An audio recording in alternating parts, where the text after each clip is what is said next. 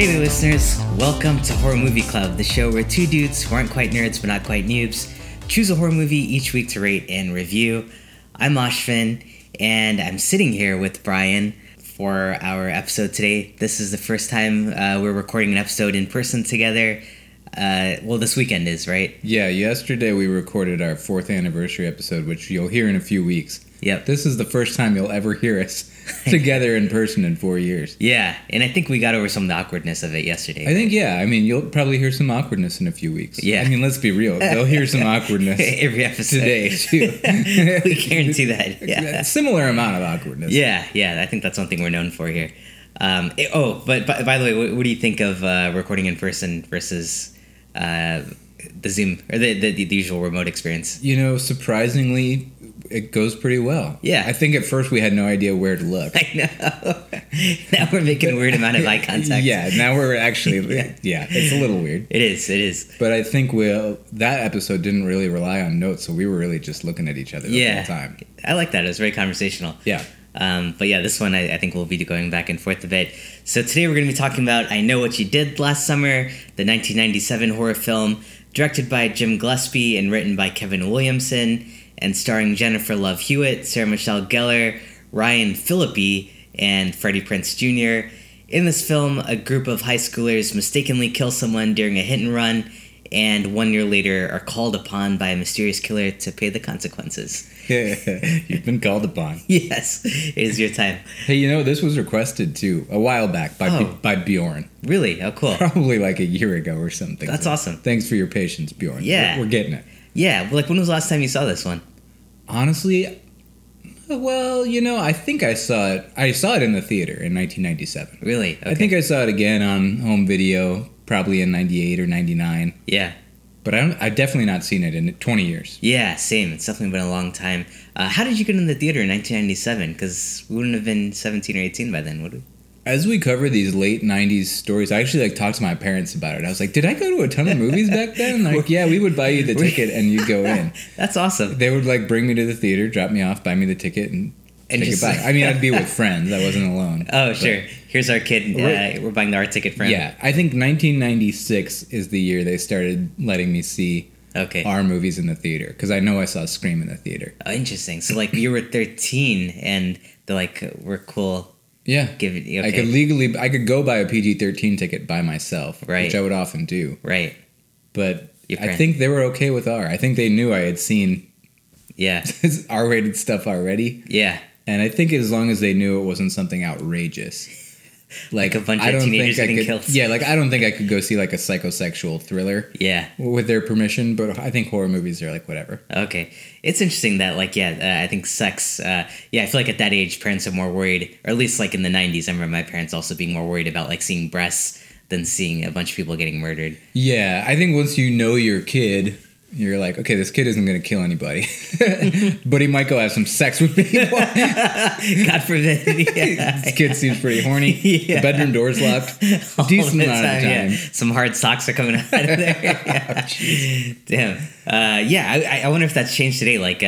I don't know, as a parent today, would you be more worried about your kid seeing breasts or a bunch of murders happening in this film? I think I'd be, I don't know. I think personally there may be some differences of opinion between me and my wife. I think once the kid gets to be about 10. Yeah. Start making some decisions based on how they're doing and stuff. Sure. I saw R-rated movies when I was 10. Yeah. Yep. Yeah. I think you could just decide. I'd be fine showing my kid Die Hard at 10. Oh, sure. Although I don't know. I'd almost be more willing to go nudity than violence. I think so too. Yeah. I don't know. It's different today too with Yeah. I don't know. I would layer in one breast by the time they're 10. Right. Maybe when they're 15, bring in the second one. And then by the time, maybe they're 18. You got a slow... I assume there'll be a graph of breast. Yeah. I think that today's just landscape with so many mass shootings and school shootings, I'm less likely to be oh yeah, watch Die Hard, it's awesome. Exactly. It is awesome. Yeah. But it's just I don't know. Looking back on stuff like that today, which is gunfire all over the place, it's just it hits a little different. It does, yeah. Violence is definitely something, and with kids, I feel is more. I almost feel more sadistic knife violence might be better because this is not Sure. Like this kind of stuff doesn't happen every day. Yeah. Gun violence does happen every day. Right. Yeah. So this movie's like a slasher, and it's a dude with a hook. Dude with a hook. Yeah. So maybe not as like controversial as like gun violence. And this isn't ultra violent. Like, this is a movie I'd definitely be like, sure, you can watch this when you're 10. I was actually depending surprised. on the type of kid, Yeah, I was surprised this was rated R after watching it. I kind of had to go back and check because it's not very gory or anything. They could have very easily slipped into a PG-13 with some minor edits. Yeah. Actually, I think the producers at one point complained about the gore to the director. Oh. And he reshot a kill scene with more gore. To add it in? Not even gore, but more violence. Why were they... more blood, excuse me. Yeah. Why were they like pulling back on the violence and gore on this one? I don't know. I think he just didn't see it fit to include that much gore or violence, which is strange. Yeah, that is like you're making like a slasher. Scream had just come out the year before, and it was pretty gory and bloody. Yeah, it definitely had some good blood. Yeah, shots. And it's like an homage to. Not even an homage. It's just like basically doing what 80s slashers did. Yeah, right. But yeah, a lot less violent. There are several like deaths that aren't really even shown. I know, like it kind of happened off screen. It's kind of weird. It is, yeah, the editing and stuff. That struck me going back to it. Yeah. Watching this, it didn't feel like a traditional slasher because of that. It feels a little pared down. But based on a book from 1973 by Lois Duncan, you ever read her stuff? No, have you? Yeah, I feel like I used to read a few of her books growing up. Kind of a cool like mystery suspense writer. Okay. So I think they definitely layered on the slasher element here because her books I don't feel like had a lot of like killings going on. Gotcha. And I think she was kind of opposed to how they did this film. She was, and I'm guessing like her viewpoint had changed a bit on violence and the depiction of it in entertainment because her daughter, many years after the publication of the novel, her daughter was shot and killed while driving. Oh, shit. So then like seeing this movie about someone who dies in a vehicular incident. Right. And then like seeing the violence sensationalized in the murders afterwards. I don't think it sat right with her. Yeah, that's kind of messed up, actually. It is. It's sad. It is messed up. Yeah. Well, I assume... I don't know if she's still around or not, Lois Duncan. I feel like if she was writing back then, she's probably maybe gone. Yeah, I'm not sure. Yeah, let's look that up. It's also tied to an urban legend about the Hook, which I feel like we all know that story. Did you grow up with that story? I did. I mean, I definitely heard variations of that growing up. Yeah, that's a fun one. I like that. It is kind of a fun one. And I think that was... I didn't take notes on that, but the Hook urban legend is said to be spawned by, like, real-life murders that happened in the 50s that were happening in, like, Lover's Lane, like, Makeout Point type places. Oh, cool. It was, like, one killer in a certain area. Oh, wow. So there was, like, a real-life inspiration for There that. was. I think that's assumed to be the inspiration. That's pretty cool. And he was not... Hooked. Like, just killing people. It was, like...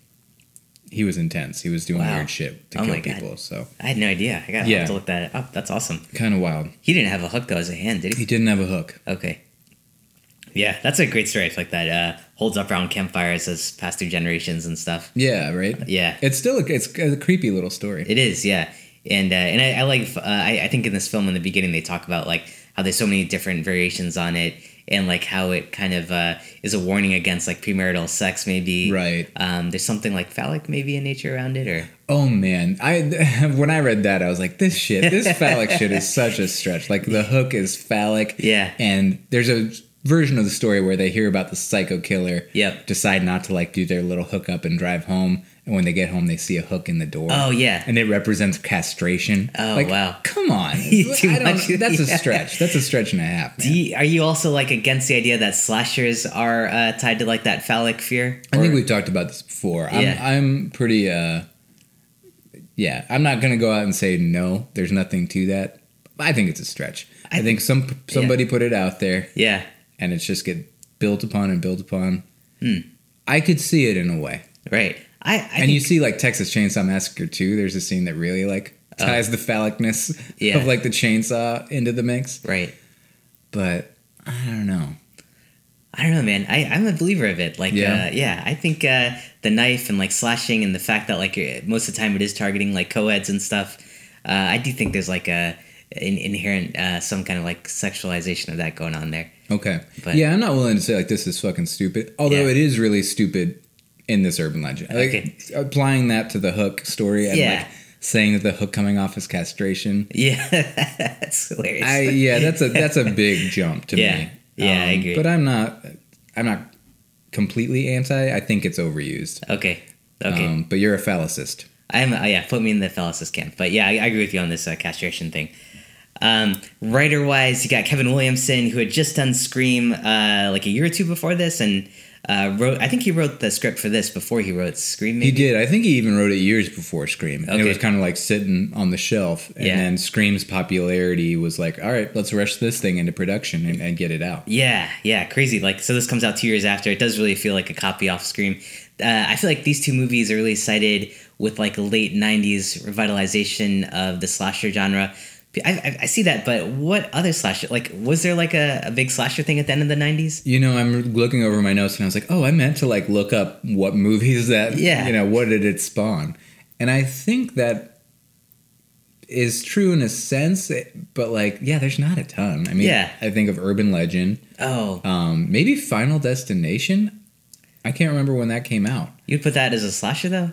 I think that part of that title, like this, or that superlative, this spawned the slasher boom, it's applied to movies that aren't necessarily slashers. Oh, Or that maybe kind of function that way. Like Yep. Final Destination kind of functions as a slasher, even Sure. though it's not Okay. necessarily. What's another one? The Faculty, Faculty, yeah. Kind of slasher. kind of slashery. Yeah. So yeah, I think it's talking about those types of movies, and even the sequels to those type of movies. Like Yeah. Scream 2 was this year. Then there was a sequel to I Know What You Did Last Summer in Yeah. 1998. I Still Know What You Did Last Summer. Right. So Yeah, the sequels. I think that's a decent amount of movies to like call it a boom, and a lot of them did big box office numbers. Oh, so. yeah. I thought the formula that these brought back, and like the common thread we see with like those films, is the group of main characters it focuses on, like a group of like 4, 5 high school friends. You're not Yeah. like at a camp, you're like in a suburb or something, something going on school wise. Because I feel like early 90s didn't have that much of that, did you? I don't think so. I mean, early 90s, the slashers had kind of died down. You had Candyman in 1992, but I Right. think it was mostly like the sequels, like, you know, were in like the 5s and 6 and 7 numbers of the Right. sequels to Right. the Halloweens, the Friday the 13th, and Nightmare on Elm Street movies. Yep. And some of the sequels get a little bit less away from the teens, but I think at that point it was just like almost silly. Like it was, people did not hold those type of movies in high regard, Right. because they had been done to death. Yeah. I wonder if horror maybe as a box office kind of dropped like by mid 90s, and this kind of Yes. like brought it back like a boom or something. Yeah, I think Scream, that's part of it too. That's part of that superlative. Sure. These brought horror back into the box office. Yeah. Scream did really well. This was on a budget of 17 million and made 125 million. It was number 1 at the box office 3 weekends in a row. Mm-hmm. Its third weekend out was Halloween weekend, and it led the box office then. Right. It is the 7th highest grossing slasher film of all time Wow. for Box Office Mojo. Crazy. Oh my God. Would you like to hear the top 10? Sure. Let's hear it. Halloween 2018 is number 1. Wait, are these dollars adjusted? No, they're not. Oh, okay. So you're going to get some weird shit. Yeah. But Halloween 2018 is number 1. Then Scream, Mm-hmm. 1996 Scream. Scream 2, Scream 3, Freddy vs. Jason, The Texas Chainsaw Massacre from 2003, I Know What You Did Last Summer in the number 7 slot, Okay. Friday the 13th remake, A Nightmare on Elm Street remake, Uh-huh. and Rob Zombie's Halloween, number Rob 10. Zombie. Okay. So that you get a little bit of like, those were big movies. Even Right. the Nightmare on Elm Street remake was big. Right. But that's a little bit of a victim of modern dollars compared Yeah. to like Skewed. 80s, 90s dollars. So Halloween 2018 right now is like the top grossing slasher film? Yeah. That's crazy. Wes Craven's responsible either directly or indirectly for 5 of those top 10. Wow. Yeah. What a legacy. I That's know. crazy. Yeah. Good for him. Well, cool. Yeah, so this one I performed a little less than Scream, but it's still a great, good return on 17 million. Yeah, right? Still a pretty huge success. It's considered a like blockbuster at that number, I think. Sure. Yep. And the sequel didn't do as well, higher budget at 24 million, but it still had a box office of 83 million in 1998. And you've seen that one?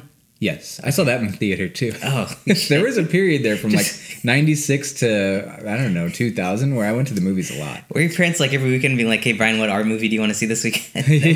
Yeah, like looks pretty stabby. This one, you want to go see? Yeah. I think it was like from age 13 until when I could drive. Okay. So maybe like 1996 to 1999, I went to the movies a lot. Nice. Yeah, that was the thing to do. Like, what else? Yeah, because my parents could drop me off, and Right. we could all feel like we were being independent, like Yeah. without parental supervision in a public space. Right. Yeah, it was fun. Yeah. Fun. That's cool. Good days back then. Well, cool. Hey, wait, I forgot to look up what the Rotten Tomatoes. It's like 30-40% or something. It's not super kind. 43% critics, 43% users. Okay. Wow, interesting. Pretty aligned on critics and users. Yeah, right. It's dead on. Yeah, I'm actually surprised the user score is so low, given like how often this film is like cited. It was so big, and like to some of our younger listeners, like somebody posted like this movie looks like garbage, and it was just weird to me. It does look like garbage, Yeah. But it was weird because it's just like, and I have no idea that person who commented its relationship with the movie, but this was so big in pop culture when we were coming up, Right. that it's surprising to just hear Yeah. someone say that. It's like, This- I don't even know whether to think of it other than like this movie's a big deal, you know? Yeah.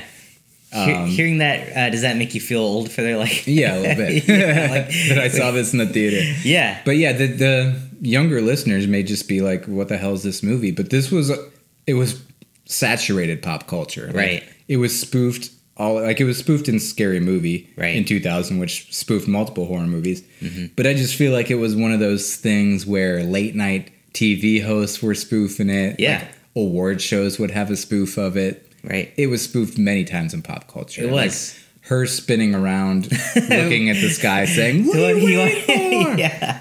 That was everywhere. People Exactly. copied that like crazy. Yeah, that was good. I feel like if it came out today, there'd be a lot of memes about it. Yes. It would hit the meme category. 100%. Yeah, I know that it has been such a big part of pop culture. So yeah, crazy that, and I think a part of that was the star power it had, even more so than Scream. Like coming into this, I feel like all four of these actors and actresses were well known when this film came out. You know, to an extent, like Jennifer Love Hewitt she'd kind of come up as a child in the industry. She was on Disney's Kids Incorporated, a TV show, and then she landed a role on Party of Five. Okay. That was her like big, that was how pop culture knew her, I think, Okay. through Party of Five. She was in House Arrest, Sister Act 2 before this. But I think I Know What You Did Last Summer really kind of rocketed her into the spotlight. Okay. It also made her a sex symbol with all the cleavage Oh, and like yeah. wet tank top Yep. time Yep. Okay, in so the movie. Yeah. So I think she was popular. She was known. I think that's the story with all these people. Yeah. They were known, but this really was their big break. kind Sarah of. Michelle Gellar had like Buffy the Vampire Slayer before this, right? Well, actually, yeah. So that's kind of an interesting thing because they were happening at the same time. Like she had filmed the first season of Buffy, went to do this movie, and then as filming was wrapping on this movie, the series premiere of Buffy happened. Oh, So okay. she said she was in the airport on the way home from filming this movie, and people were whispering like, "Hey, that's Buffy." Oh. And that's when she knew like, oh, people like the show. She had no Nice. idea if it was going to be a hit or a flop. Yeah. So they were kind of happening at the same time. I mean, I guess she had already had some people got to know her first in Buffy Okay. shortly before they got to know her in this. Okay. So Because still, this was a pretty quick turnaround. Like it was filmed Right. in 97 and released in 97. yeah, definitely rushed. Okay, so like they were all like kind of just coming onto the scene, like fresh talent Yeah. through TV shows at this point. Yeah, they weren't household names. No, Yeah. people weren't like, oh, this has Jennifer Love Hewitt and Sarah Michelle Gellar in it. It was Yeah. like, this has attractive teenagers in it. And Got it. then their names became widely known. Yeah. I'm sure this film had a huge part in their career. Then that's yeah. awesome. And Jennifer Love Hewitt was named by Maxim magazine. The esteemed Maxim magazine named her the sexiest woman in the world in 1999. 1999. Okay, cool. Man, I had a huge crush on her growing up. I mean, if you were our age, you had Yeah. a crush on both of these women. Probably. yeah, I never got too much into Jennifer Love Hewitt. You did? Wait, you were a Sarah Michelle Gellar fan? Yeah. I thought they were both pretty darn cute. Yeah, they're the late '90s. That was all of them. Would you consider Sarah Michelle Gellar like she's got I think a much longer list than anyone else on this in this cast of like horror films? Was she a scream queen? I don't feel like she ever got like really branded as that. That but title never got put on her. yeah, So she did this. She did The Grudge. Buffy, Scream. Sure. Yeah, Scream 2. Yeah. Right. Well, who was she in Scream 2? I don't even remember her. She was like this one person who was like babysitting like the house. Oh, yeah. Right. Yeah. Okay, yeah, that was actually a cool sequence. Right. Yeah, she never did get branded a Scream Queen. Maybe it's because she's the more like an aggressor fighter type in Buffy. Oh, yeah, sure. But it is strange. Yeah, you would think that title should go to her. I know, yeah. Why not? I know. Yeah. Good point. She does have like a number of work, which... but yeah, it seems like she hasn't been too active in the last few years, done some voiceover work. And then this guy, Kevin Williamson, so we talked about him, he wrote Scream as well. It sounds like after this film, his stock kind of dropped for like 10 years.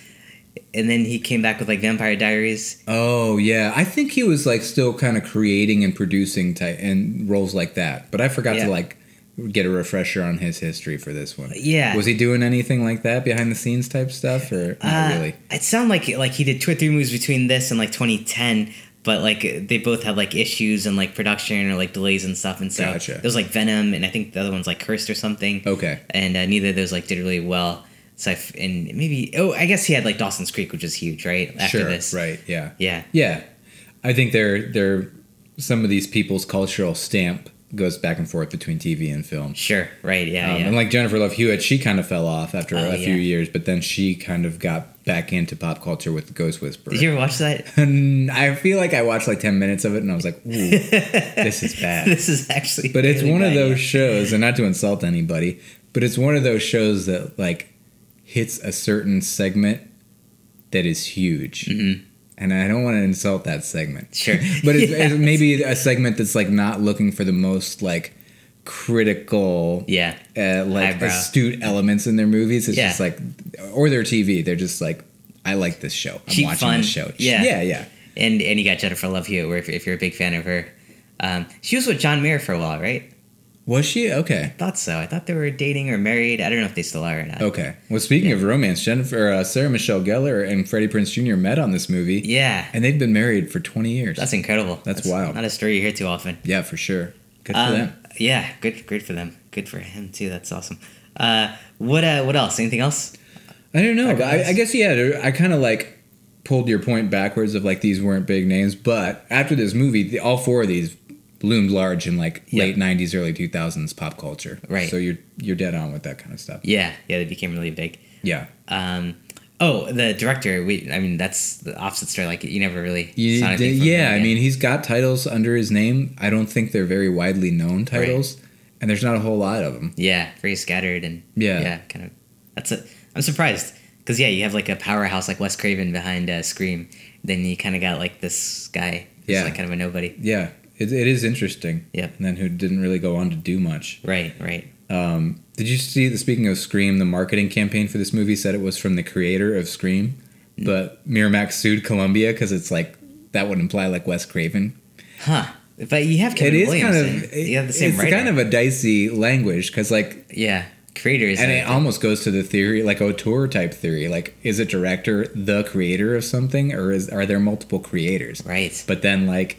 Is like camera operator B a creator? Like, and not to insult that job, but there is a line. But I would think if you're part of the creative force of a film, whether it be, I don't know, maybe even a producer, because producers can vary in their creative roles. Yeah. Could you be called a creator? I think so. I think the creator word is like pretty vague enough and like general enough where, if you're around like the inception of the idea or like involved in the development of it, that seems fair to me. I'm surprised. Did they win that lawsuit? It's interesting because when I first read that, I was like, oh, no, they didn't. But then sitting here talking about it, I'm like, well, why not?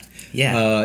They lost that lawsuit. Oh, okay. So Miramax won, and they had to take that language out of the ads. Oh, wow. And then I think afterwards, I don't know if it was a separate lawsuit or not, but like Weinstein went after damages. Oh. And I think he got him. Okay. And it was actually Kevin Williamson who blew the whistle on the whole thing. He saw the ad and was like, I don't know if I feel good about that. Wow. That's crazy. He sold out his own film? Yeah. Like the promotion of it? Yeah, right? Yeah. So that is interesting. It kind of makes me feel like that was an honorable thing for him and like really respectful to Wes Craven. But then at the same time, it's like, well, why not? Yeah. That's interesting. Yeah. I'm not sure if I agree with Kevin on that one. Yeah, because he created the concept, he created the story. Yeah, totally. Yeah, interesting. Really, really is. And this guy wasn't involved in that. Wes Craven, like he wasn't like one of the people suing or anything, right? No, more it was just studio production, thing? studio Yeah. versus studio. Yeah. Okay, cool. Yeah, Williamson's only role was that I think he was the one who alerted people. I mean, they probably would have found out anyway. Yeah. But yeah. I wonder, I'm trying to think of like other franchises today. Like I know like from the people who brought you this film, like anytime you say that, does it have to be like the same studio, or can like one studio reference like a film that's referenced by or made by another Like studio? if it's a co-production? Yeah. I think probably. Okay. Like you hear a lot, I feel like for the past 5 years, there's been from the people that brought you Get Out. Yeah. From Blumhouse. And so usually there's like some studio overlap there, right? Yeah, Okay. but then Monkey Paw did that too, so I think Monkey Paw can do the same thing in their advertising. Oh yeah. Mhm. Or if Jordan Peele's a producer on something, Right. You know, Candyman had that draw. Okay. You know, Yeah. Good that point. big pull for the name. Yep. Um, Any other? the franchise, we haven't hit the entire franchise. Oh, was that more than 2 films? Yeah. So there's the 1998 film that was in theaters and was still a big movie. I still don't know what you did last summer. I still know what you did. Okay. that one. That's That's going to be a new one about confused characters in their old age. Yeah. I still don't. I can't remember. In 2006, there's a direct-to-video sequel. I'll always know what you did last summer. Wow. And then in 2021, there was a TV series on Amazon called I Know What You Did Last Summer. Mm-hmm. And I've heard it was terrible, Okay. but that's all I know about it. I don't think it got renewed, but I'm not sure. Sure. And that third film, did it have any of the main cast from the first film? Even the second film. The second film did. Okay. I think the third film was like a fresh Okay. cast. But Second. the second film had Freddie Prinze and, oh shit, I guess it's, maybe it's kind of in pop culture. Oh, yeah. But it had Freddie Prinze and Jennifer Love Hewitt in it. Okay. Cool. Yeah. Yeah. And you've seen the first two. Yeah. Haven't seen the rest. But Okay. there was some discussion. Actually, Alexis on our Discord server reviewed the 2021 TV series, I think, Yeah. on her YouTube channel, which I think is called Alexis's Apparitions. Mm-hmm. So go check that out, Okay. listeners. Did she like it? No, she hated it. Oh, okay. All right. So if you like enjoy like hearing something like torn A apart, takedown. she was, she wasn't a jerk, but Right. she explained everything that was wrong with the show. Okay. Yeah. Yeah. I could see that being a terrible TV show. Yeah, I mean, I don't know if anyone really saw that and thought, ooh. This sounds great. I mean, part of it is because that was spoofed to death in pop culture for so long. Right, It's like, right. we got to kind of be done with this. Exactly. Yeah. Yeah. That's unfortunate how much. But watching it, like, did it remind you of like all the spoofs that you've seen of it? Yes, it did. Because so many of those shots were replicated, I know. like, shot for shot type stuff. Yeah. I It's know. funny. I know. But it also, like, I kind of laughed at it in the film. Yeah. But it's not quite as egregious as all the spoofs. Like, there's spoofs of her spinning around, like, over Yeah. and over and over again. Yeah. And, like, Just go. Yeah. And then like how she like runs away after like dropping like news to someone or like talking to someone with her like her arms flailing. Yeah. I think I saw that in this Sure, film a few she's got times. a specific run. Yep. Her posture in general in this movie. We can talk about that in the review too. Sure. Just like some of the acting. Sure. All right. How it works and not. Sounds good. Yeah. Any other background worth mentioning? Not really. I mean, for the younger listeners too, this movie just rips 90s. Like the soundtrack, The Offspring, L7, Korn, Toad the Wet Sprocket, Our Lady Peace. Like They're on the soundtrack? they're on the I soundtrack. didn't recognize any of them. Yeah. Okay. So some of it's just barely in the movie. Okay. But yeah, it's just a super 90s film. Yeah, that's cool. Would you? What's the movie with the witches? The movie Hocus Pocus? No, the Craft. Oh, right. Yeah. The Craft. So that was before or after this? I forget what year. That was in 1996. So I think okay. that's kind of goes to the credit of like the boom of horror in the box office Sure. too. Okay. That's another one my mom and dad dropped me off for in the theater. That I was really hoping there'd be nudity in, but there wasn't. Yeah. That's hilarious, man. Your parents in the 90s, I love that. Right? I know. Brian, go see these movies. Cool. All right. Well, you got an Ohio connection for us? Yeah, as always, our Ohio connection comes from our friend Alex, who owns the Jukebox Bar and Restaurant in Cleveland, Ohio. If you're in the area, swing by for some great food and drinks. He connects every movie to our home state of Ohio, if I didn't already say that. But Alex says, I Know What You Did Last Summer is a teen slasher film starring Jennifer Love Hewitt, Sarah Michelle Gellar, Ryan Phillippe, Freddie Prinze Jr., and Anne Heche. It is loosely based on the 1973 novel of the same name by Lois Duncan and centers on 4 young friends who were stalked by a hook-wielding killer 1 year after covering up a car accident in which they killed a man. Anne Heche's best-known film roles include Donnie Brasco, 6 Days, 7 Nights, Wag the Dog, as well as a lead role in Gus Van Sant's 1998 Psycho remake. For many, she is remembered for having a relationship with comedian Ellen DeGeneres from 1997 to 2000, which received significant media coverage. Anne Heche was born in Aurora, Ohio. Whoa, that's awesome. Yeah, cool. You know, that's another reason this movie is just so, like, exemplative of pop culture in the 90s is because Anne Heche was a big part of pop culture. But yeah, again, she's an actress, but sadly it was mostly just because of her relationship with Ellen. Yeah. And, you know, that was a big deal at the time for Ellen to come out. Oh, right, so yeah. Their relationship, consequently, was a big deal. Yeah, so, like, Anne Heche was out then at this time? Yes. Okay, cool. Yeah, that's awesome. Yeah, I don't know if she was out at the time of the movie. Oh. But yeah, she was out in the late 90s, her and Ellen as a couple. Okay, cool. I think now Ellen is dating Portia, right? Yeah, I mean, they might be married, and I think they've been together quite a while now. Right. Okay, cool. Nice. Good connection there. I always thought it was Anne Heche for some reason, but it's Heche? It could be Heche. Okay. I've never known how to pronounce it. Okay. All right. Good deal. Well, I mean, we just talked about how it's Ryan Phillippe instead of, so you call that one out. It's Ryan Phillippe. Oh, Phillippe. Yeah. Okay. I've heard it pronounced Philippe and Felipe. I thought it was Felipe. And Philippi. Yeah, I think it's Philippi. Yeah. Yeah, that's so interesting. Okay, cool. But I've heard it even on, like, national television shows pronounced multiple Felipe? different ways. Oh, yeah, sure. All right. Well, you ready to jump into the plots, the spoilers, and do our review? Let's do it. All right, man. Cool. Well, oh, shoot. Hey, man, do you mind if we take a quick break? I think I see someone getting murdered outside, and I need to start screaming about it. Oh, shit, you're right. All right, yeah, let's do it. All right, I'll be right back.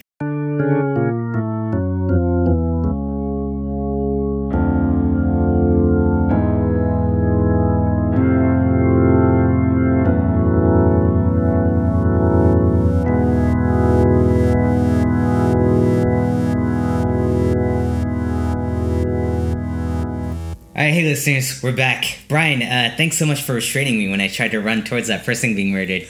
I realized I was being a little hysterical by pointing to them and yelling to save his life.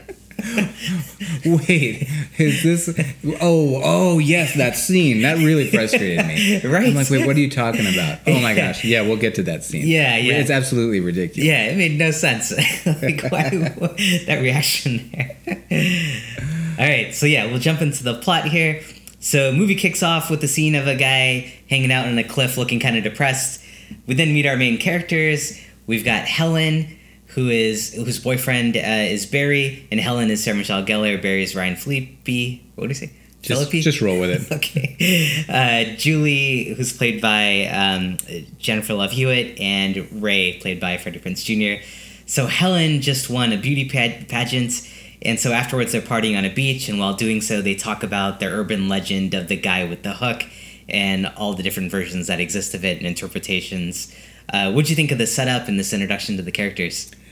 You know, it just felt like very stereotypical and like very 90s, but at the same time, it worked. It worked? Yeah, Okay. I mean, you've got her friends cheering her on. We established that this is kind of a small town. It's like Miss Croker or whatever. Right. I think Croker is the name of the town.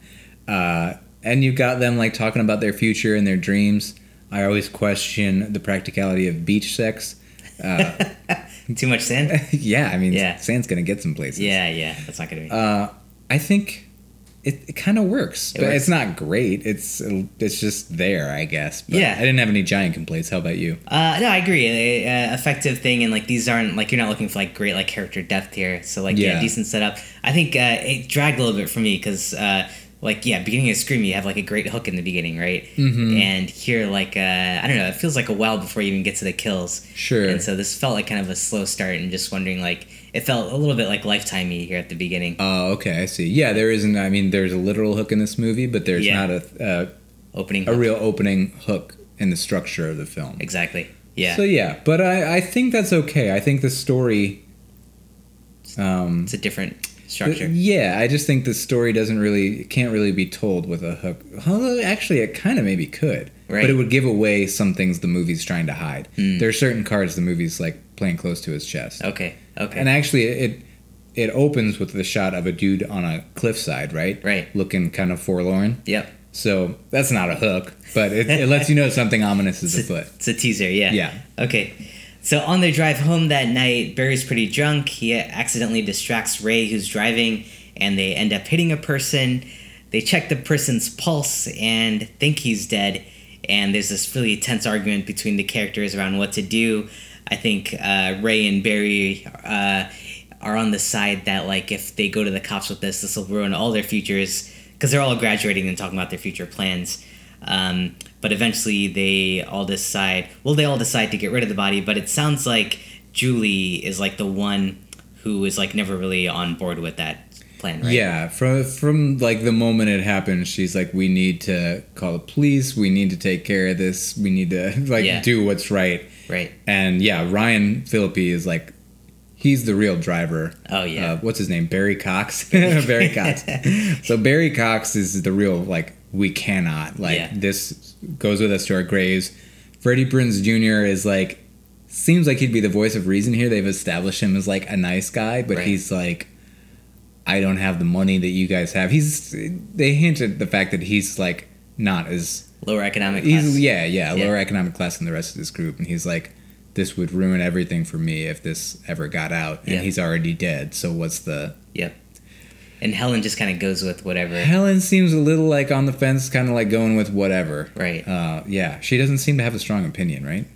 No, yeah, I think she's convinced, like Barry convinces her pretty easily, and she kind of just goes with it. Yeah, I mean, Barry's really trying to steamroll everyone. He's like shouting in people's faces. Right. He chokes out Julie James at one point. He's like pretty aggressive. He's pretty aggressive, and like, it's interesting because Freddie Prinze Jr.'s character is like portrayed as a good guy, but he's kind of like standing by and letting this happen. Yeah. Yep. It's interesting. It is. Yeah, interesting. But dynamic. like, not to put the blame on him. Maybe he's kind of like getting bullied. But, right. Who, Freddie Prinze Jr.? Yeah, but it's just like Ryan Phillippe. I think this refreshes my memory. I think in casting they wanted someone who's a bit more like a 6 foot, like, athletic, huge. Like intimidating, and that would have worked a lot better. I guess. But with these two actors, it's like, punch that dude in the face. I know, you're like, yeah. I can kind of see it though, because Barry he's like a rich, spoiled kid. He's like he's a football star. He's a football star. He's also drunk, I think, at this point too, right? Crazy drunk. Yeah. So and he's established as a shitty drunk in the first place, which is why they crashed the car. Right. So I think it's believable, like, how he's being an asshole.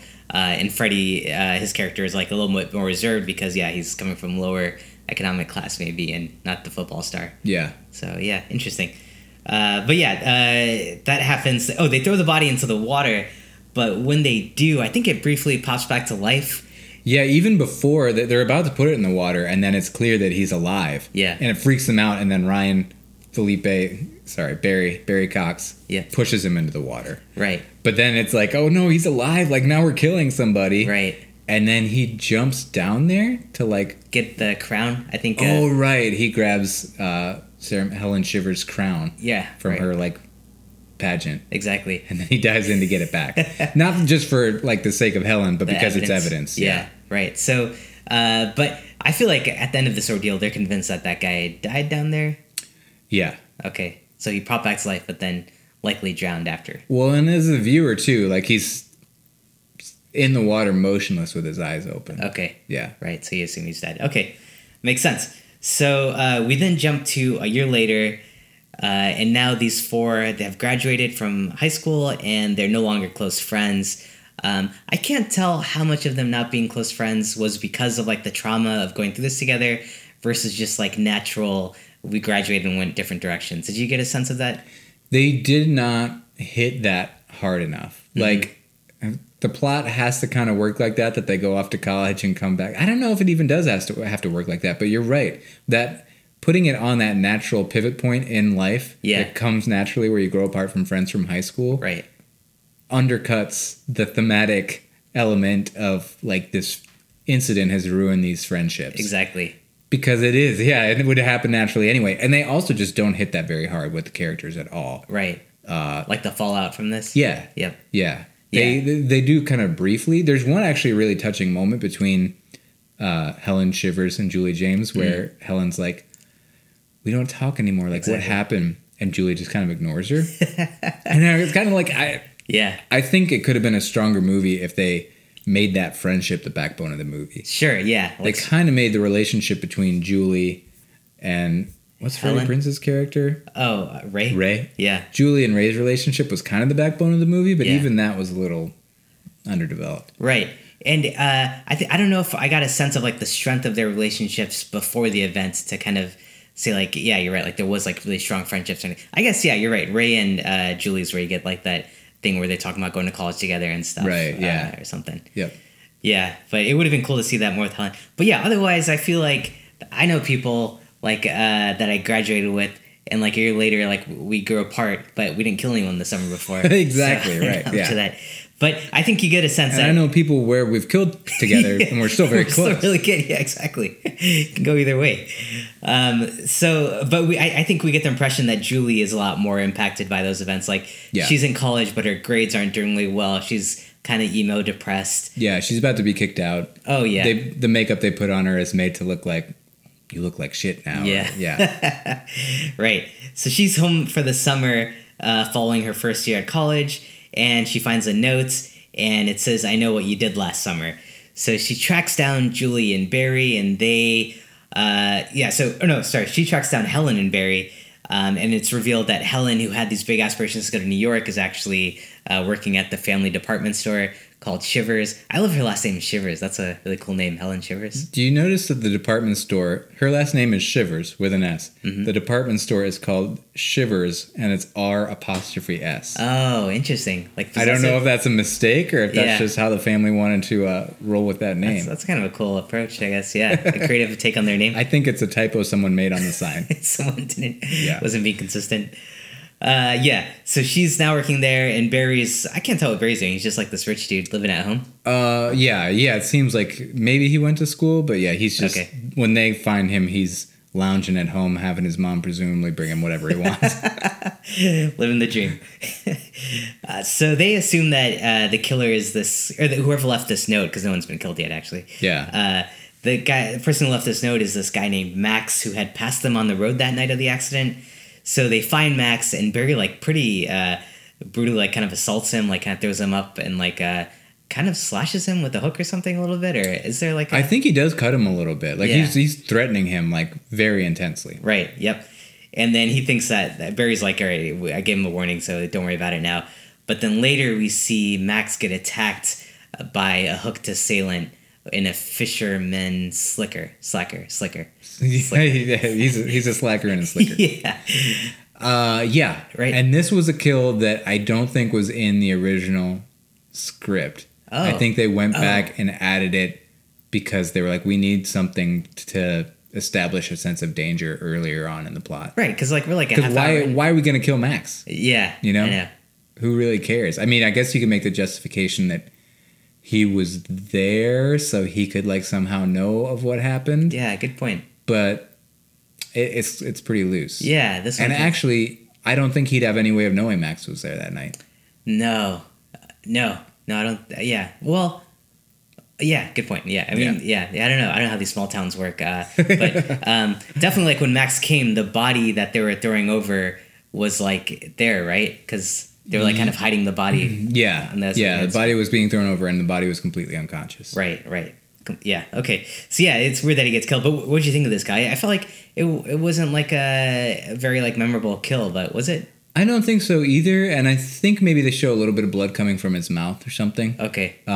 So it's not like absent of any on-screen violence, but it's not like a brutal or creative kill either. Yeah, I feel like this was more to show that there's a killer. Yeah. And he's using a hook. Yeah, I kind of just felt like, let's get this done. Right. Exactly. Let's kill this motherfucker. Yeah, and we needed a kill because it was like we've been like in this for a half hour. Right? Yeah, it's true. I mean, the car scene. So I watched this on my own this week, and Ashwin, you watched it Like two nights ago after I went to bed. Yeah. So as I was brushing my teeth, I was hearing the sound from the scene where they hit the guy. Yeah. And I mean, that's played pretty tragically, and I mean, you could argue about how well they depict that. Sure. But it's Suspenseful. this like intense scene. Sure. Maybe a little suspenseful too, especially when he comes back. When he comes back, definitely. So it's not like nothing had happened. That's true. Yeah, you had a kill. You had like a little bit of a flash. Yeah. There. Yep. Okay. So after this, they run into Ray. He also now works at the fishing dock. So things after this kind of begin to escalate. Barry gets attacked one day after being at the gym. Someone tries to run him down with a car, but spares his life, and he gets hospitalized. Julia and Helen. Well, actually, was the car thing suspenseful for you, or? It wasn't bad actually, and there's they established that someone might be in the locker room with him and stuff. Yeah, there was some suspense in this scene. Sure, he finds a note. There's like some noises, things happening. Yeah. Okay. Like I there was no part of me that was like, this is being done poorly. Right. I wasn't wowed, but it was that was effective. Okay, cool. What did you think? Yeah, kind of. I was kind of. I guess the suspense build was kind of cool, and you didn't have a kill here to judge, so good, decent build. Sure. After this, Julia and Helen are trying to track down who is doing this. They think it's someone who knows about the kill, obviously. So they go to talk to the person who died last year. His name was David Egan. So they find his sister, who lives by herself, played by Anne Heche. Is that what we're calling her? Yeah. Okay. Hetchy. Yeah. So her name is Missy. She lives on her own. She reveals that after David died last year, someone named Billy Blue had stopped by to visit, and Julia and Helen start to think that Billy Blue might be the killer or have some connection to whoever is going around threatening them and stalking them. I was kind of impressed here by Anne as Missy. Kind of creepy, but what did you think? Yeah, she's supposed to be a bit ominous and maybe a bit of a red herring, or you don't know if she's a red herring or truly the killer, but right. There's something mysterious about her. She's got a relationship to the murdered party, so yep. It could very well be her who's the killer. Yeah. And yeah, I think she's gave a good performance. She did. And there's also this weird eagerness to her. She's this kind of weird lady living in the woods by herself and right. socially awkward, where it's borderline creepy or desperate, vulnerable. Yeah, and she hunts or whatever, so there's dead animals all around the house, and right. Not around the house, outside the house. Right. Yeah. Right. Yeah, I was impressed. That was a good character there. That night, the killer breaks into Helen's house and gives her a haircut while she's sleeping,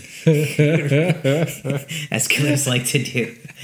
The next morning, Julia finds Max's dead body in the back of her car, and Helen, I guess, also wakes up, and it says on her mirror, "Soon," or "I'm coming for you," or something that's not good to see on a mirror. Yeah, exactly, and she screams.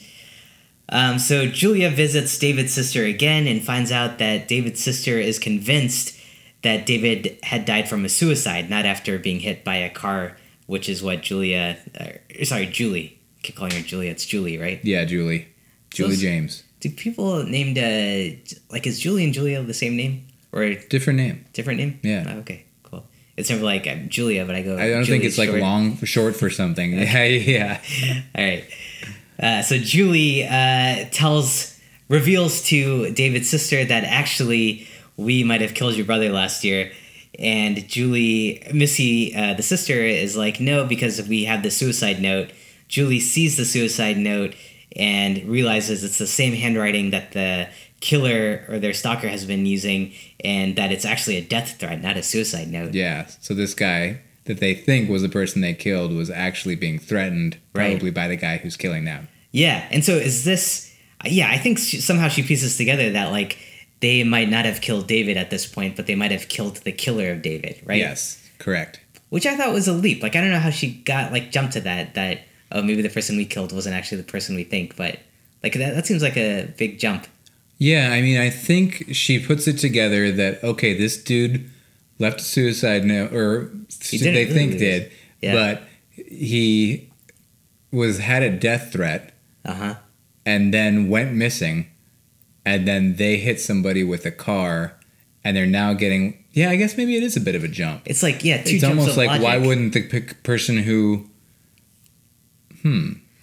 If I accidentally killed a guy and then I knew there was a death threat on him, I wouldn't assume that the person I hit was the person doing the death threat. Yeah, right. It could still be two separate things. That guy killed Billy, and now he's killing you, and also you hit someone with your car. Yeah, exactly. The third person. Yeah, exactly. The third person. There are a lot of scenarios here. Yeah. But that is what she puts together, that they hit the killer. Yeah. They hit Billy's killer. Right. Yeah, maybe she was pretty smart. I guess she was pretty sharp, Julie James. Yeah, she really was. They established that she's very good at school before the incident. True. Yeah. So that this part kind of feels justified then. I want to talk about when she goes back to Missy's house, to Anne's house, Anne Heche. There is a scene where it's almost like a jump scare where Missy pops out with a knife in her hand. And the editing and framing on this scene was really bad. Oh, it was really? like horribly ineffective. It should have been a scary moment, and maybe it was. Where she's standing there with the knife? Yeah, where she kind of like comes onto the screen. But I rewatched it again, and it was just like ugly. Like this movie is not very well directed. It may not be a coincidence that Jim Gillespie didn't go on to do many more things or bigger things. Yep. I don't think if this movie is effective at all, it's not due to the direction. Sure. It's competent in many points, but there are certain points where it's just mistakes are made. Yeah, I'm surprised because that's like actually one of the scenes that I remember, and I thought like Anne's performance here with the knife, like I thought was like visually kind of striking. But you think like the way it was framed or like the way it was sliced in? Sucked? Yeah. Okay. I mean, I think if we like went back and watched that, I could like show you like this is why you're wrong. But factually, you could argue that her performance, Okay. Yeah, no, I agree though, but yeah, direction-wise, until we get to a sequence that's coming up here, which I think is a standout. Sure. So that evening, there is this pageant going on again, and Helen has to show up to it. And while she's there, Barry's watching her from the what do you call those? The balcony. The balcony, yeah. And unfortunately, while he's up there, she sees the hooked dude pop up and kill Barry. And she screams hysterically and tries to run towards him, but the crowd intervenes and like just grabs her, and like they're not like letting her like run through the crowd. What was that? Why were they doing that? I mean, I have the same note that you probably have. I was just like, why in the world do they stop her? Yeah. And it's just like there's also like tones of misogyny in this movie that if they appeared in a movie today would be like really called out as like lampooning that kind of behavior. But it's just kind of baked into this movie, if you ask me. Just the pageant itself, and then like, oh, these girls sure look, but yeah, all the men in the audience like restrain her from running to the balcony. She's pointing up there saying like, there's a killer, or like he just got hurt, somebody help him. Yeah. Nobody goes up there to help him. Nobody even lets her go up there. They're more worried about a screaming It's woman. like a hysterical woman trope. Exactly. Yeah. We should. I would love to dig more into that. Like, I'm pretty sure hysteria was like a medical condition that was exclusive to women. Wow. Like they didn't consider it as a diagnosis for men. In the 90s? Not in the 90s, but like back in the day. Sure. 60s, 70s maybe. Yeah, dating back. Definitely 50s, 60s. Got it. So I think that's just like, maybe when we cover some older films, we'll start to see more of that. There's just so much, especially in movies from 50s through 70s, of like men grabbing women by the shoulders and shaking them, and that just being like a normal part of day life. Slapping maybe them in the smacking face, them if they're starting to get quote unquote hysterical. Right. So this had echoes of that. Yeah. Very sexist, misogynistic for sure.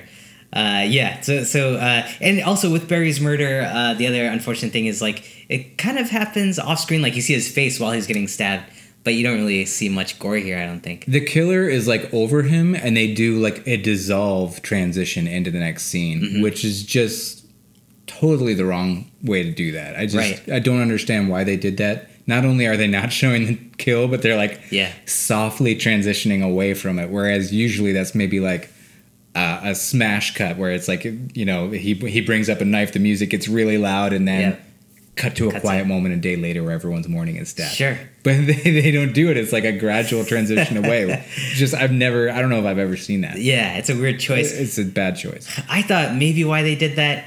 Well, surprisingly, he's like wearing a white sweater, so I'm surprised like we don't see a bigger mess, right? But I also thought maybe they're trying to set it up like by not showing us like the actual wounds or like the blood coming out. Are they setting it up that he might be the killer and trying to like make it look like a fake death in a way? But you don't think that was the intent there? That's a good point. That's possible. Yeah. But I think even if that was the intent, it was still a bad directorial. It was, editing choice. I think about like this is after Scream. We know like I don't want to spoil Scream, but boyfriend. It's Scream's a murder mystery. Yeah. Yeah, and where the boyfriend plays like a interesting role. Yeah. So I thought maybe they're trying to build up that like we know people have seen Scream. you're suspicious of the boyfriend, so we want to keep that suspicion going, right, by doing a fake death there or something. And that's an interesting thing that like lumps Scream and I Know What You Did Last Summer together. Like, not only are they Kevin Williamson penned scripts, but they also, not every 80s slasher, I think most 80s slashers weren't necessarily a mystery. And if they were, it was just kind of consequential. It wasn't like one of the characters may have been the killer. Yeah. Sometimes it was, like an April Fool's Day. But it was often just like there's a known psychopath on the loose, or we know someone's in the woods. Right. We may not know who he is in his backstory. Yep. But he's certainly not expected to be one of the main characters. Exactly. So I think that's something that's kind of new. Thing. Yeah. Got it. Yeah. That's a good point of something. And maybe not just a 90s thing, but like a trope that got maybe not introduced in the 90s, but became part of the lexicon of slashers in the 90s. And would stay with the genre, I think, up until now. It's someone you've seen, try to figure out who it is or something, or some connection. Yeah, that makes sense. Another difference of 90s slashers versus 80s slashers that I think is being brought out in this film is the idea of a killer like kind of toying with its targets before, like, well, the haircut. Yeah, the haircut like showed up. It's funny. I like didn't even think much about the haircut, but then when the way you phrased that, he like breaks in and gives her a haircut. I was just like, oh my god, this is such a ridiculous plot, isn't it? Yeah, exactly. Which I mean, you never see that like the Freddys, the Jasons, the Michael. They just like go for the kill, and I love that. Like they're not like they're like kind of toying with them or trying to like build up these guys. I know Scream in this film, I feel like the killer is doing that a lot. Freddy does a lot more toying in the later sequels. Oh, okay. But it's like toying with intent to kill. Sure, yeah. It's like that's kind of how he kills them. Yeah. It's like in a weird, creative way. Sure, yeah. It's not like he sneaks in and gives them a haircut. And now, for your last day of living, you have to have this haircut. Your torture is this haircut. You're gonna wish you're dead. Yeah, right. Yeah. Hit me with a car. Haircut. Haircut. Yeah. Exactly. Sorry, I just kind of spoiled the plot. But yeah. That's what people are here for. That's what they're getting about. Yeah. So. Let's see, where were we? Okay, yeah, then I think we get, like, I think one of the most famous sequences of this film, and that I thought still holds up, is the murder of Helen, which is kind of a prolonged thing where first she's in a police car being taken from the pageants, and the cop gets killed by this guy with the hook, and then she has to, like, break out of the police car, runs into, like, in a building, gets chased into there, and then runs into her family store. The killer shows up there, kills her, murders her sister, and then Helen almost makes it out into the crowd, but gets killed like right before she does. So it's like very tragic. But what do you think? Like, did you like this kill? I did like this. I liked the whole sequence, and it does feel more like a Kevin Williamson like cat and mouse. It almost reminds me of the scene in Scream 2 in the car. Oh yeah, the police car, right? Yeah. I guess a similar scene, similar setup and everything. Mm-hmm. I thought it was good. I thought it was suspenseful. It was done pretty well. I mean, I remember there were instances in that, because after that scene with Anne Heche, I was on the lookout for like bad editing and bad framing and stuff. Right. And it wasn't perfectly executed, but it was done fairly well. Mm-hmm. Her sister's murder is what the producers made him go back and reshoot to add blood. Oh, okay. Because the like killer swipes her with a hook. And the camera is on the outside door looking in through the glass, and then blood splatters on the glass. Yeah. There was no blood on the glass. Like, I don't know exactly how the kill happened, like the blocking of it before, but the producer's feedback was it's biologically impossible that there wouldn't be blood in this scene. Sure. Yeah, you can't kill something like that. Yeah. So then they added that, and what I also presume was a reshoot later was there's a scene with the killer dragging her sister's body with his hook embedded in her chest. Oh, wow. He like walks across the shot with like dragging her body by using the hook. Yeah. So that was kind of grisly. Yeah. I think that was probably the grisliest kill, any of the grisliest elements contained in the movie. Right. But then Helen's kill is off screen. Yeah. She's in an alley near a parade. And I think you see the killer raise the hook, but then we don't see anything else. Exactly, yeah. We don't even hear like screaming and like the like death sighs of Helen or anything. Yeah, right. Again, really weird choice. This is an R-rated slasher. Mm-hmm. The MPAA wasn't in their face. This was all done. These were choices made up front, so it's puzzling. Yeah, it is really fun. I wonder why he was plumbed back so much. That's so mysterious. Yeah, and it's almost like a dishonor to. I talk about that concept a lot. I don't know why. Like honoring a character or dishonoring a character. But I almost feel like it may sound opposite, but it's kind of a dishonor to Helen Shivers as a character to just have her like disappear from the movie. I know. Instead of like experiencing any tragedy behind her loss. Yeah, I know. Well, I don't know. I do feel like you had a great cat and mouse. I agree with you. Like the kill should have like kind of paid tributes. Like you had a great build up. Like would have liked a good kill. But I feel like the tragedy was felt given like how the music swoops in, how like she's so close to like safety. Like there's a crowd right there, and I feel like we've seen this before where like someone's getting killed. Trick or Treat. Oh, in a crowd? They get killed we've seen people get killed in the crowd in maybe multiple movies, but I'm pretty sure Trick or Treat has someone getting murdered right next to a parade. Oh yeah, like in a side alley or side street. Okay, got it. Yeah. So yeah, I thought there was like a tragedy with this, and it might put it just in the music and the fact that like she was so close. Sure. And that I feel like this kind of made her a pretty lovable character. Like that, yeah, she's like someone like I really grew to like as a character. She's a likable character, and yeah, the score probably added some drama. That's done by John Debney, who was nominated for an Academy Award for Passion of the Christ. Wow. He's done a lot of big movies. Okay. Elf, Hocus Pocus, Spider-Man 2 and 3, Sin City. Damn. A lot of big titles. Okay. So I think the score it wasn't amazing, but it was decent. It was good. It kind of was reminiscent of Marco Beltrami's Scream score a little bit. Sure, like string heavy and stuff. Yeah. Yep. But yeah, so you think there's some tragedy there? I felt like Did we ever see any of the characters mourn the loss of the other characters? No, I don't think we did. Yeah. There's really a lot of character drama that could have been much more played out. I know. I mean, you could make that same complaint about Scream in many ways, but at least like we have characters confronting the dead bodies of their friends and like having that moment. Yeah. You know, we don't see them for days mourning the loss of somebody because that's not really the way the plot works. Yep.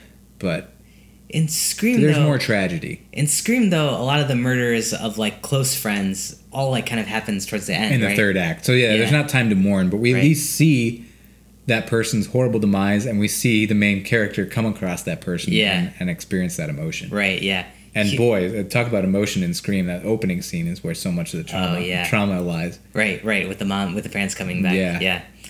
Yeah, I know. Yeah, you're not getting much of that here, and I think it is because like this is all happening on one day for the most part, except Max, who died like a few days earlier. Yeah.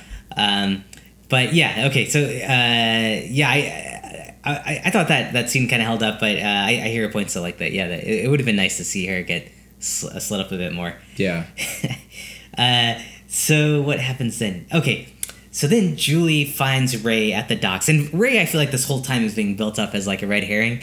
Like Ryan Phillippe straight up accuses Ray of like you're the one who's doing this, right? Because they've all had like bigger shit happen, and all Ray got was a letter.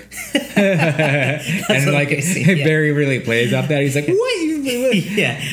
But yeah, he's like, this is 100% you, Barry. Yeah, and he like works at like a fishing dock. Yeah, right. So he's got a slicker. Yeah, so he's like he's got a hook. Right. So Julie finds him and is telling him this discovery that we might not have killed David, but it might be his father-in-law that killed him and who is after us because David's wife had died in an accident or something, and I think David's father-in-law held David responsible. So Julie, being the bright person she is, has put all this together. I think she has a library and newspaper montage in here somewhere, right. Doesn't she? She does, yeah. And then Ray like kind of holds his hand out to her, but then Julie sees that his name is named Billy Blue, which was the name that David's sister said of the person who came to visit her after David's death. So suddenly, like, she throws that whole idea out of her mind, and she's back to thinking Ray might be the killer, right? Yep. So she runs away from him and is saved by a fisherman who, like, kind of pops up and knocks out Ray and says that she can go use the phone on his boat. She gets on the boat and realizes that the boat has a bunch of photos of her and her friends, and that this is the boat of the killer, and that fisherman who like took Ray down outside is actually the killer, and it's revealed that it is Ben Willis, the father-in-law of David, right? Yeah, or like the father of David's girlfriend who died in a car crash while David was driving. Oh, it's his girlfriend, not wife. I don't. Maybe they were married, but I thought it was just a girlfriend. Girlfriend. Okay, got it. So he that night, I guess, had killed David, and then walking home after the kill, he got knocked out by these guys. Yes. And then he didn't die, and now he's back killing them a year later. So a big showdown goes down on this boat, but ultimately, I think this is where she sees the bodies of her friends briefly. and there's some screaming there. And then Ray shows up onto this boat, and they're able to use some kind of rigging device that pulls the killer up into the air and cuts his hand off and sends him flying into the water. The police show up and they find the hand but no body.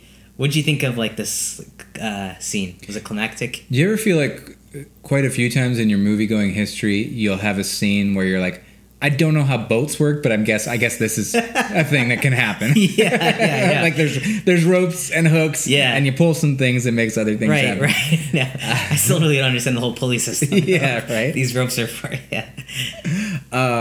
Sorry, what did you even ask me? Oh, was this like a climactic kind of face-off with the killer? I think it was fairly climactic. I don't know that it was like awesome or well done.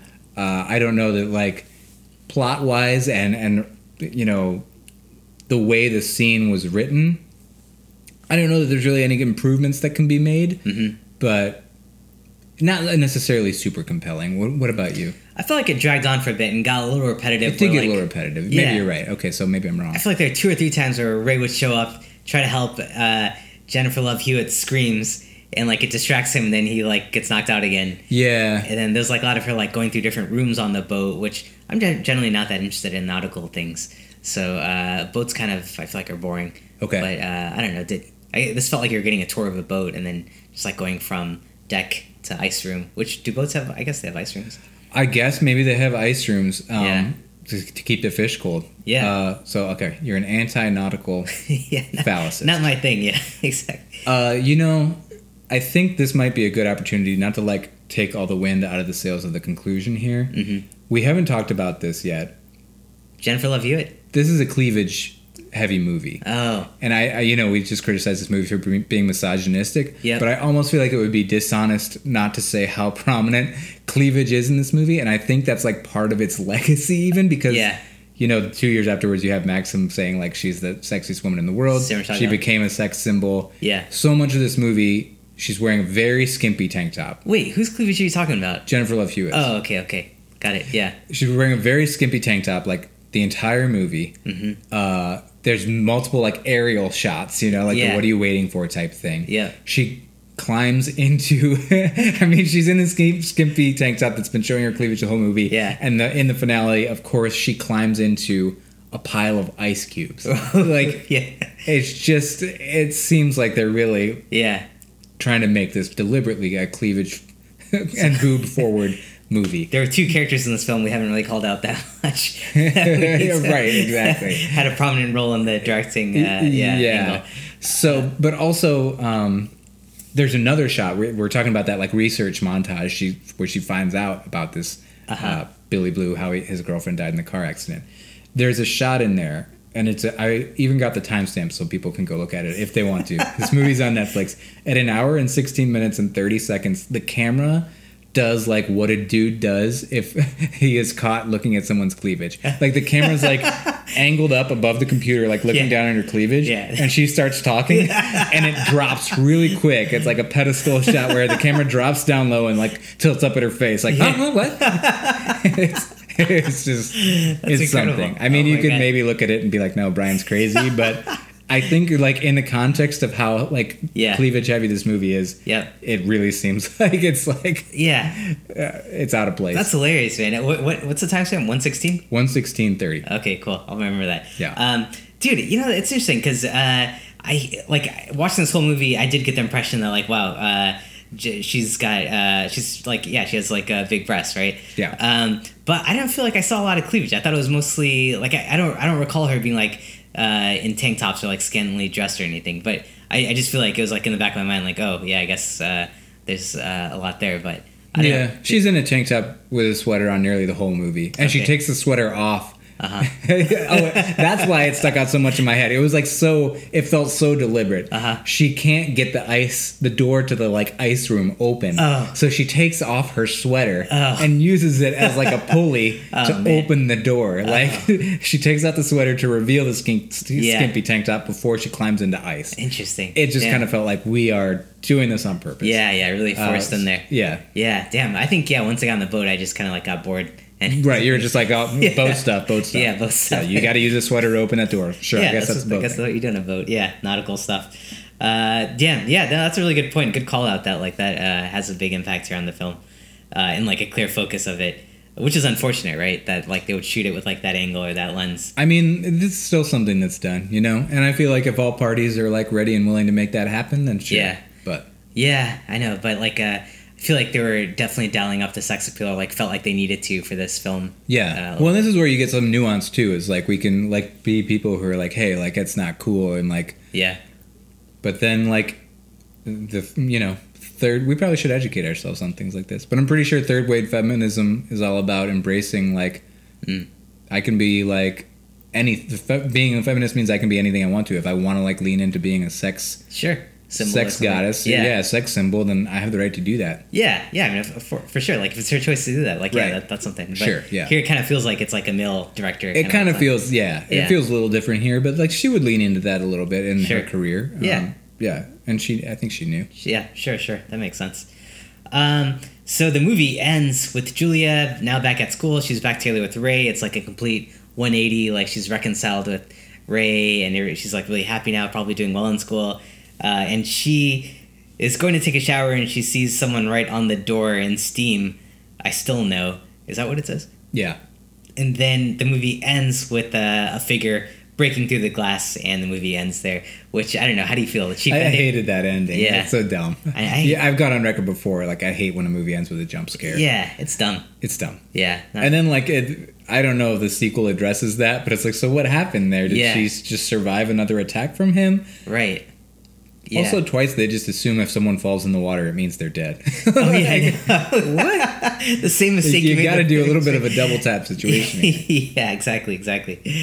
Yeah, that's kind of funny that again a body goes missing. And they just assume. So yeah, what did you think of the film? Do you like it? Didn't like it? I think it's average. I think that there are certain elements that are good. Like the kill scene with Helen Shivers was fun. Yep. And it's kind of a fun popcorn movie. It's competently done.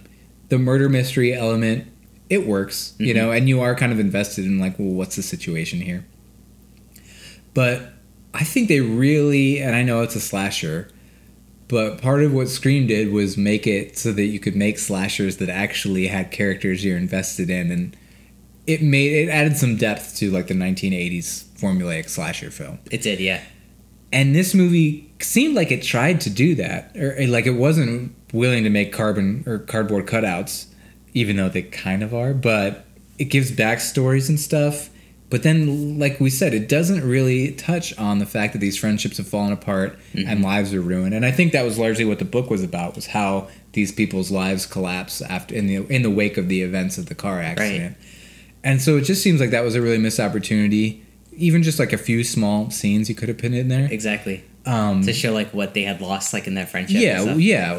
I think it focused on like Julie and how she's become a different person. Right. And I think it's cool that they focused on a main character, and Julie was clearly the main character. She was. But they weren't focusing at all on Julie's relationships. Right. Either with Ray that much, or with, I think it would have been really compelling if they had gone deeper into her relationship with Helen. Yeah, I think so too. That could have been a great like backbone to the film. Another thing they do with Julie is, I'm pretty sure the first time she comes home from college, after it's been established, okay, she's not doing well, they linger over a picture of her and her dad in her house. Yeah. And it's never once mentioned that her dad passed away. Right. She never has a conversation with Ray or with Helen about like, ever since your dad died, you know, like really brought back. Yeah, that could have really been easily weaved into the relationship dynamics between the friends, and they even linger over the photo. So why did you do that if you weren't going to do anything with it? Yeah, that is really strange. I don't know if it's like to try to add like some nuance to her character or some depth, but yeah, it doesn't really add much value there. I agree. Or anything. But I agree with you, man. Like the relationships felt like pretty underdeveloped, and I even think about like It's. Like I think that's like one thing that movie did really well is show like they were all friends earlier, and then now like there's like they really missed hitting on that point at all, which is unfortunate. You felt like did you feel like this really brought anything new that we hadn't seen in the genre up until this point? No, I mean, I do think that both of these movies brought in the murder mystery element into slashers that would become like not like part of all slashers going forward, but yeah, they kind of introduced And who knows, maybe a big 80s slasher fan will tell us, like, nah, this movie did that. Yeah. But I don't think it was popular to do that until these movies. Sure. So I think that's its legacy, like, its legacy on art. Right.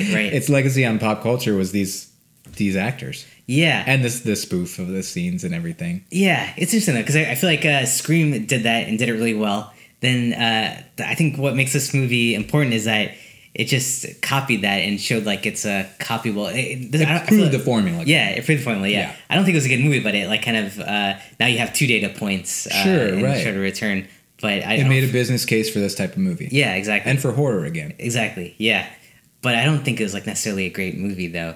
And I mean, like, I don't even know. Like, I feel like average even might be like a stretch. Like, the directing was kind of shitty. Yeah, the directing was poor. Directing was poor. I even thought Jennifer Love Hewitt I thought was terrible. What did you think? She's pretty one note, and we had this conversation on Discord. I can't remember the third actor that someone brought up, but her and Nev Campbell, and we said this on one of the Scream episodes. They both came up in Party of Five. Okay. And Nev's a little older, so I wouldn't be surprised if Jennifer Love Hewitt was kind of looking to Nev. They have very similar acting styles, and Nev is a little better, but Jennifer Love Hewitt, it's not that it was a bad performance to me, but it was very one note. It was a lot of like arms like flailed out, like I don't know what's going on. Yeah. Rotating between two characters and like pleading. Yeah. It was like the same emotion all the time from her. Right. I don't know. Maybe the script didn't give her much chance to do much else. Yeah, that could be it. Yeah, you didn't have like any deep dialogue scenes or anything. Yeah. I mean, she switches between loving and fun type Julie. Yep. And then like tragic what's going on. My hands extended. Yeah. Wait, when was Loving and Fun? Was that the beginning? Like the beginning. Yeah. Yeah, a little bit. And the end when she's on the phone. Right. In the towel with the cleavage. Again, prominent cleavage. Cleavage, yeah, good call out there. Yeah, I feel like Sarah Michelle Gellar was a lot more easy to kind of like bond as a character. I think she gave the best performance in the movie. So, yeah. And Freddie Prinze Jr. was even pretty one note. Ryan Phillippe maybe had the most like to do, but he was just like so over the top as like an asshole. There's no nuance to this. It's like paper, like carbon copy asshole. Yep. And just some of the stuff he was saying was just like, this seems unrealistic. Like they're looking at the one guy in the yearbook who they think they might have hit in the car. And Ray is like, he doesn't look familiar. And Barry's like, that's because his face isn't splattered all over the road, dumbass. And it's just like, are you serious that that's what he would say right now? Yeah. And then Barry just kind of like rolls his eyes at him. It's like, this is not very believable. You don't think so? Like a 17, 18-year-old in like 1998? I guess, sure, like, maybe. He's just so over the top. The other over the top asshole was Helen's older sister. Oh my God, Total Elsa? jerk. Yeah, you just like, I assume they kind of made Elsa and Barry as characters you were just rooting for, like wanting to die. Right. But then, I mean, Elsa really gets it. She gets it, so that, but Barry doesn't have a fulfilling death scene. Right. I felt for Elsa. I was conflicted with Elsa because, like, she's a terrible, like, sister. But then it's tragic to, like, see your sister get murdered like that, or, like, find her dead like that. And then, I don't know. Like, I felt like there was some resentment there between her and, like, Sarah Michelle Gellar's character. Yeah, I guess. But, man, yeah, that was a weird character. Yeah, that was a weird one. What about like kill wise? Like the not great editing sequences? Yeah, I mean Elsa's kill was decent. Mostly in that you see her like get hauled around with a hook at. Like that was pretty grisly. Other than that, all the kills were underwhelming. Right. Yeah. Some were somewhat suspenseful. So but they were. It was just odd. It was strikingly odd how we cut away from these kills. Yeah, I feel like we had one good kill and one good like cat and mouse suspense scene. Yes. And you had a movie kind of built around those. Did you guess who the killer was going to be? I actually forgot. I forgot who it was. So the mystery part was fun for me on this rewatch. Because it is something that's kind of difficult to guess. You don't have enough information to actually guess. Right. That kind of bothered me that because like Scream and stuff, it's usually one of the characters you know or have been seeing on. So you could theoretically put it together if you wanted to. Yeah, but here like it's like a complete unknown that doesn't come until the end. What'd you think of like the costume design of the killer?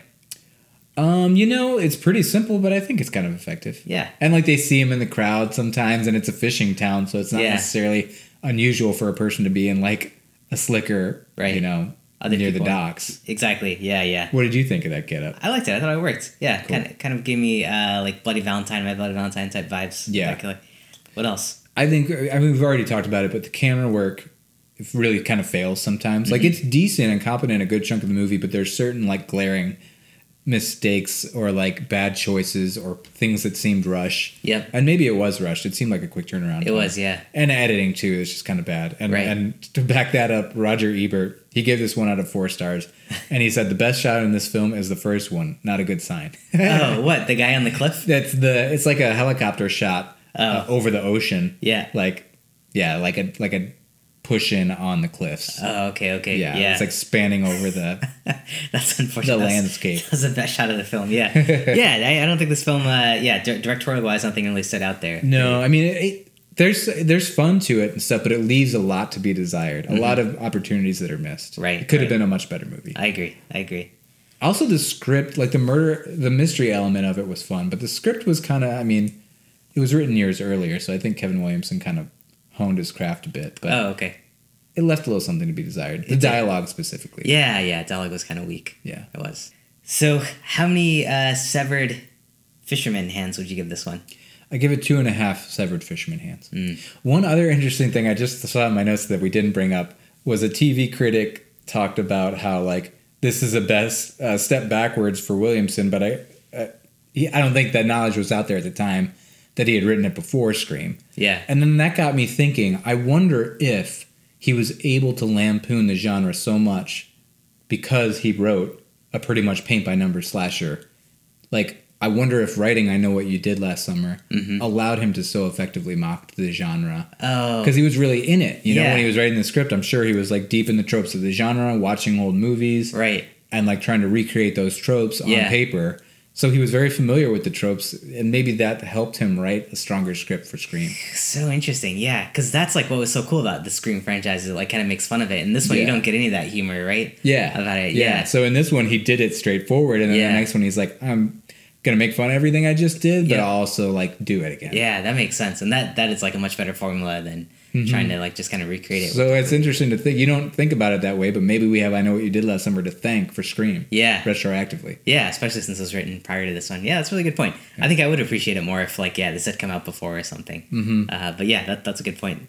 Good validation. All right, well, cool. 2.5. That's what I had as well. 2.5 severed fisherman hands. So shit, we're still pretty close aligned. One of these days we'll disagree. Yeah. But that sounds about right. And what do you think? Is it still like an important film people need to go back and see? Is it like a big part of our pop culture that's worth a revisit for people? Or You know, I think for the younger generation, it might be a good popcorn movie to turn on one night. I don't think it's important. I don't think it's a required viewing. It was important historically, I guess, but its artistic legacy isn't strong enough that it like required viewing. right, You know? right, It's an important part of the story for horror. yep. But it's not required. It's not an important part of the I agree. legacy. I don't know. Yeah. It's not required viewing. Yeah. I don't think so either.